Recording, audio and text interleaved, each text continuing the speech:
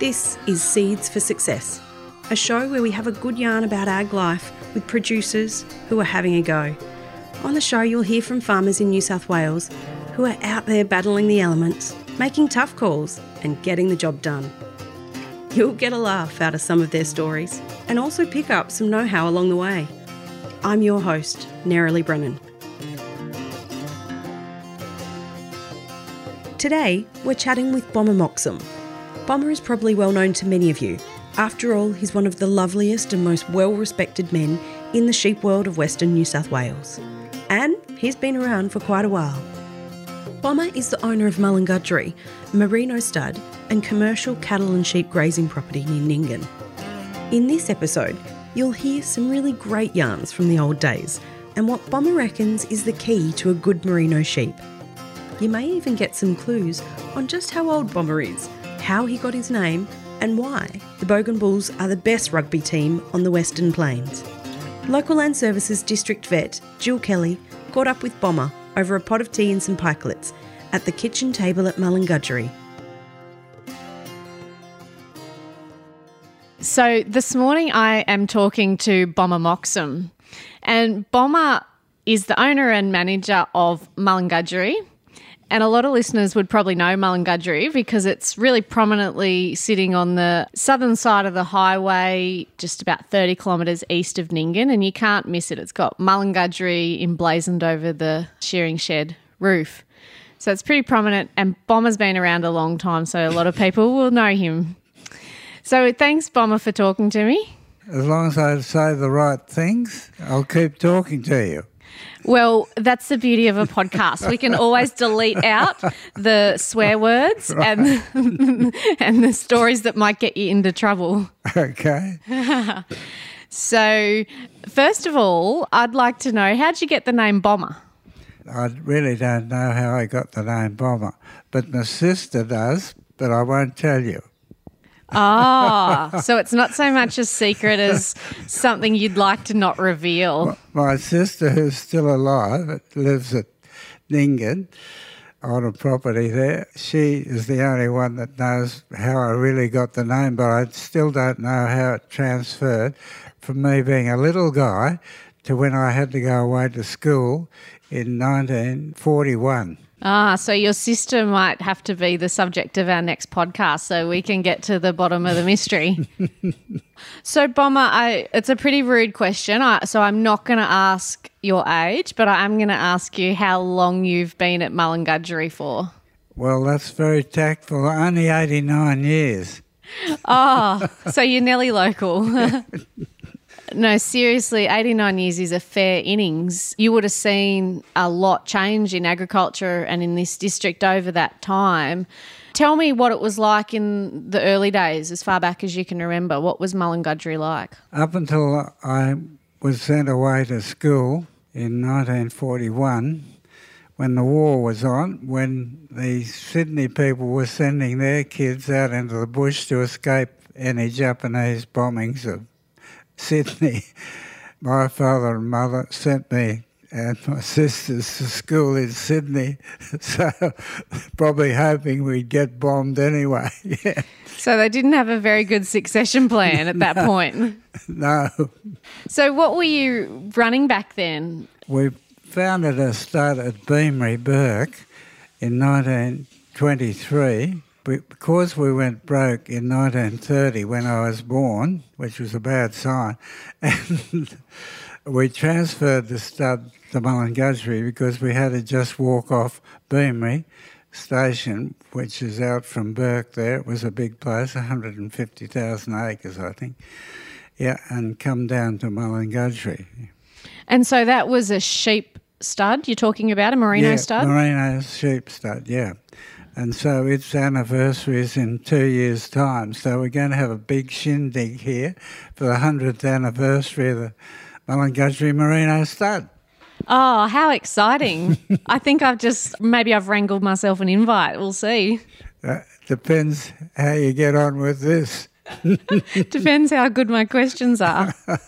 And so was Mulungudgery the same size back then as it is today, or has it grown or shrunk in size?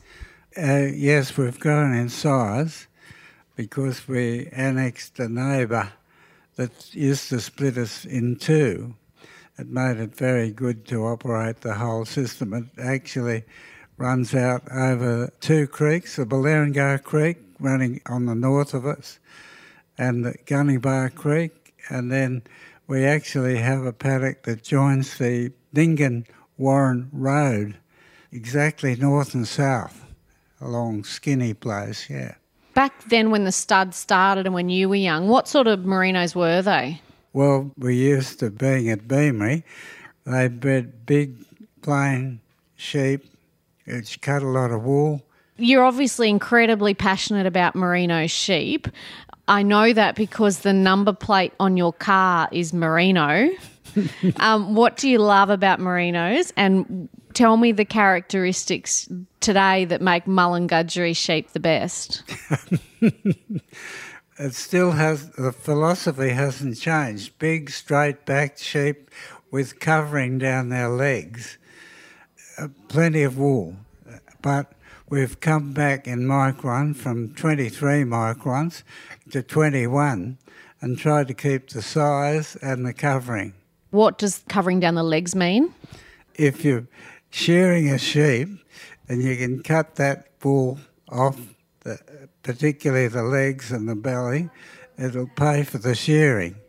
And so bare-legged sheep are no good to us. We don't like them.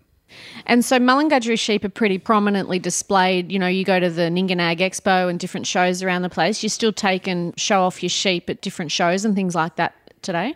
Yeah, mostly local shows, yeah. We've won quite a lot of wool championships, of course, in the last few years. And do you have buyers buy your sheep from all over? Do people come from everywhere? No, mostly only Western districts and sort of into Queensland, but mostly just still Western Division. And is that just because that type of sheep just suits that environment so well? We hope so, yeah. Well, you've got nearly 100 years of breeding history to go on. You're still going, so they must be doing something right. Yeah. And the other thing, we don't have an auction. We have an annual field day, and we don't ever have an auction. We just have grades of rams, and all our ram clients haven't got a bid against each other, and they enjoy the day, and so do we. They go away happy, and so do we stay happy. That's a good philosophy, isn't it? I think so. Yeah. So your sheep obviously have been quite sought after historically. I know at one point you were invited to gift some Mulungadjeri merinos to India. Can you, tell me about that? Yep. Took some sheep down to Dubbo Show and Sales, as we usually do. Roughly what year was this? It would be about 25 years ago. Okay. And all of a sudden, the agents knocked them down to India, and one ram to Mexico and one ram to Romania. And so I was embarrassed because I thought we had the best sheep in the world. Why sell to these other countries? They might in time endanger our wool industry. So I vowed then that in 3 years' time I'd follow them up and see if we'd done any damage.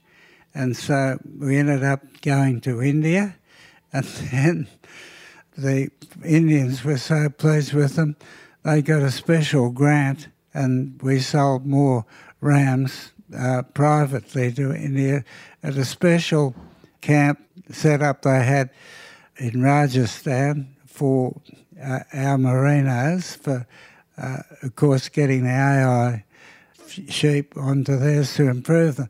But when we inspected them in 3 years' time, we found that the sheep industry in India at that time consisted of every village and little town on the way to the big places, consisted of about 25 terrible-looking sheep with a kid of about 8 years old and a stick mustering them. So your genetics probably weren't, they were good, but they probably weren't good enough to improve the ewe flock. They weren't going to do anything, so that panic. But an interesting thing happened is that the one that went to Mexico, we followed that up. And we learnt a lot in a roundabout way, which is interesting. We had a dreadful trouble with the Mexicans, Department of Ag, and they couldn't quite find the ram. Anyway, they sent us up to Gustavo Morito's in the north of Mexico, and we found this really nice couple that were growing pretty good sheep. And anyway, they laughed when we told them how we're here to find out what happened to that ram and did he do any good and did he do any damage, what happened. And Gustavo laughed and said, I think you'll find that they barbecued him down there in Mexico City. And that was okay. We couldn't do anything about that, but we never contacted the department again there. But the interesting thing is that Gustavo Morito said they were going up to Texas at San Angelo, where they had this interesting test centre set up, and would we like to come with them? And we said, it's because they buy their rams at that stage in Texas. So we said, yeah. So they drove us up to San Angelo, where we found this enormous, about 100 studs in setups that they'd been running since 1948. I was embarrassed because I found they'd been micron testing their sheep since 1948. We're just starting the argument to get our wool tested, then by EWP, which was the first one to sell wool by tested measurement. Yeah, so the Americans, even though they had quite a globally insignificant sheep flock, were doing more technologically advanced things than you guys were out here. I was embarrassed. I had to shut up. Their sheep were good. And the interesting thing is that they did one more measurement, and I thought, why didn't I think of it? They measured the breech sample from the rams. So a mid-side sample and a breech sample, guess what you've got? If you've got those two even, you've got an even fleece all over. Which is what you're aiming for. I couldn't get back quick enough to test our size, mid-side sample and breech. And as I understand it, we're still the only ones that do our size, mid-side and breech. And boy, got rid of any sheep that had way out microns. And it really has, I think, given us a really good even fleece. So I fancy learning that in America. I had to shut up because we were the leaders of the wool industry in the world, and I felt very small. It sounds like you've done a lot of travelling and research and learnt heaps to bring home to your sheep, Bomber. Yep, and Tom and I went back a couple of years ago to Texas. And Tom's your son? Yes, yep. Sorry, Tom. Tom's your son who's home on the farm helping? He's a solicitor as well, so I've got to watch what I do. And we went back, and unfortunately, the San Angelo Test Centre in Texas is closed down, and they're decimated. There's only about maybe 10 American Merino, Rambouillet type studs left, and their wool's gone yellow and gluggy, and so we couldn't do anything there and moved on. And so is that just because consumers in America prefer to eat beef and they wear synthetic fabrics and things, it just all fell apart? Is that why? Yeah, and it gets worse than that. The rest of the blasted Texas is Dorper. Oh dear, they're not really sheep, are they? No. So that's what's happened. The wool industry, they had really good, beautiful wool, merino sheep when we looked 25, 30 years ago.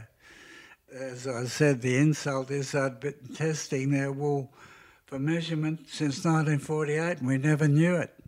Yeah, wow. So Australia remains the leader in merino wool production. We are safe. We haven't exported enough Mulungadjeri genetics to make a difference around the world. That's right. We're still going okay.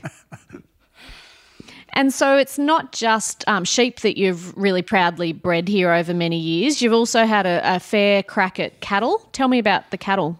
Yep, we've had a shorthorn stud since 1923. We slowly disbanded it before these droughts and everything hit. We haven't had the stud going for about 10 years, but we just run our own shorthorn still and just buy in bulls. And because the demand went, as everyone knows, it's just ended up buying bulls at Dubbo each year. Yep. How did you attack the drought in terms of keeping both your cattle and your sheep genetics? What did you do through the drought to maintain things here? Well, we thought we were pretty good. We had all this feed and hay, baled hay buried, and we had enough feed, we thought, with keeping the cattle on, and so that used a lot of hay, and we had a lot of grain stored in ground buried. Of course, a few silos, they don't count, they're gone in a few minutes, but the bulk of the grain, mostly oats, was buried and came out beautifully. And so we felt pretty secure for a while, and then the drought just got worse and worse. We ended up cleaning up every skerrick of grain and hay we had. It was hard to prepare for the 3 years that it went on, wasn't it? Yep. So we had enough feed for about 18 months, but then our luck ran out, so we had to buy it ever since. Yeah. And you sent some stock away on agistment? Yeah, we had a bit of bad luck there because they went to a place at Louth and we didn't know about the weed, Pimalia? Yeah. And that killed half of them. And yeah. So we lost 120 and it was just dreadful trying to get them back before they died. It was just absolutely shocking turnout. And I should have rung Lillian before I went out there. The worst phone call in my life that I didn't make was not ringing Gillian, because she'd done a paper 2 years earlier before we sent them out. If I'd have rung her, we wouldn't have sent them out there. But we picked the worst paddock in Australia for about 300 head of nice shorthorns, and we lost half of them. Oh, I feel bad about that, Bomber. Anyway, I guess hindsight's a wonderful thing, isn't it? It would have been good if I'd made that phone call to this lovely girl I'm talking to. I'm always on the end of the phone if you need me. I know back in the day, Mulungadjeri was a bit of a hub of activity. I know the rail line stopped here. There was a rail station and you used to have all sorts of fun times here. Can you tell me about the good old days at Mulungadjeri? Oh, yeah. I had 3 sisters and we used to get into trouble because we'd run over the railway and watch the trains come. And they used to come from Sydney and they'd arrive here at lunchtime, about 12 o'clock, and then they'd go past back to Sydney at about 3 o'clock in the afternoon. We had a shunting siding. We had a wool dump where you could load our wool. We always had to load our own wool and send it away in S trucks. We got about 51 bales, I think, in each S truck to Sydney.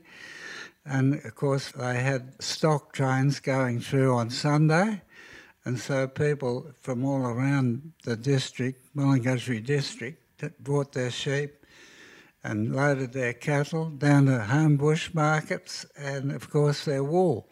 So it was very busy.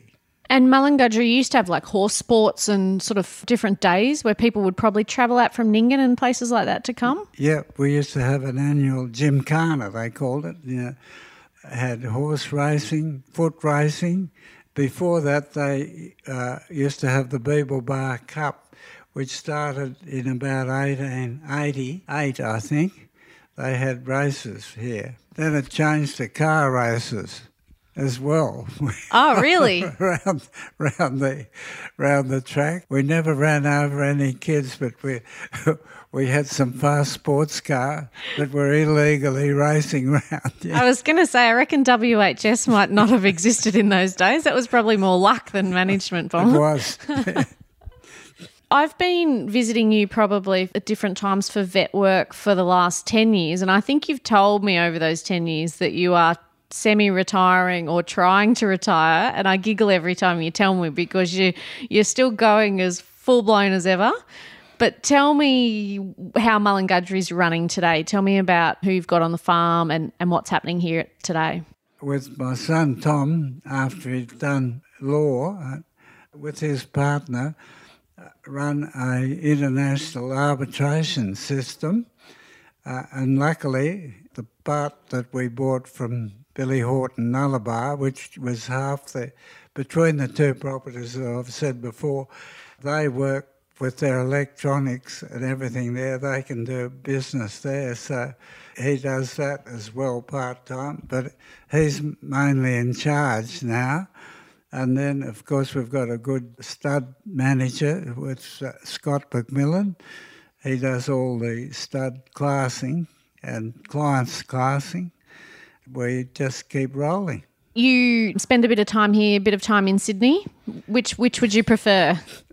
Of course, here, but it's nice to be able to get away now and again, yeah. Yeah, absolutely. Have a bit of time, especially in the drought, I guess. It was probably really nice to get away. I didn't get away in the drought. But oh, didn't you? You were stuck to the place. Yeah. Someone needed to feed all those sheep. It was the worst drought in history, of course, in my lifetime. It went past the 65, 68 drought here. It was just absolutely, I don't know how I got through it, let alone anyone else. I know how they felt. It just was absolutely the worst. I've never seen so much dust. And I didn't think that the perennial grasses, which we've been able to conserve all these years, would get through. That's the panic species and the Mitchell grasses. Unfortunately, their roots go down to about 1.5 metres, and by a fluke, they've lived, and we've got all our vegetation back. So it's been terrific. Yeah, it looks good. They've bounced back well, haven't they? It's quite incredible what the country can do. Yep, the marshmallow, we've got photos of fellas standing in it. It's been 7 foot high in spots. It's just unbelievable. And of course we've growing oat crops now to try and put away, if we get anything, again into the pits and cover them up, ready for the next drought. I reckon we should all start preparing for the next drought the minute the last one ends. So that's really clever, Bomber, and that's probably part of the reason why you're still here 89 years on. I'm not sure about that. So I think I've run out of questions, Bomber, but have you got any other stories or anything else you'd like to tell me? Yeah, on the sporting side, of course, I started off with playing rugby union with Warren in about 1953, and unfortunately then Nyngan started up. It was the first stud to start after the war in 1953, and then a few years later Nyngan started up, so I changed to Nyngan. You can imagine what happened. Oh. The Nyngan boys loved me and the Warren boys hated me. But we still get on well. It's always, Western Plains rugby is always a tricky thing to navigate, considering that I'm the vet from Canamble, so I've got to be careful in rugby season when I come over and talk to you. It depends who's on top as to how good a smoko I get. That's right. We won't talk about Canamble. But yeah, Bougainville's all the way. Yep. That has influenced which jackaroos you've employed over the years. If they can play rugby, they get a job at Mulungadri. Is that right? Yeah, it's just coincidental. Oh, just coincidental. Yeah. Right. Yeah. Well, Bomber, I've loved chatting to you. I always have not only a nice cup of tea but a good yarn when I sit at your kitchen table. So thanks for sharing a bit of Mulungadri's history with me and a bit of your history, and it's been a really fun time. Yeah, and I'm sorry about my country hour voice. No, I think you've got a wonderful voice for radio. Thanks. Thanks for listening.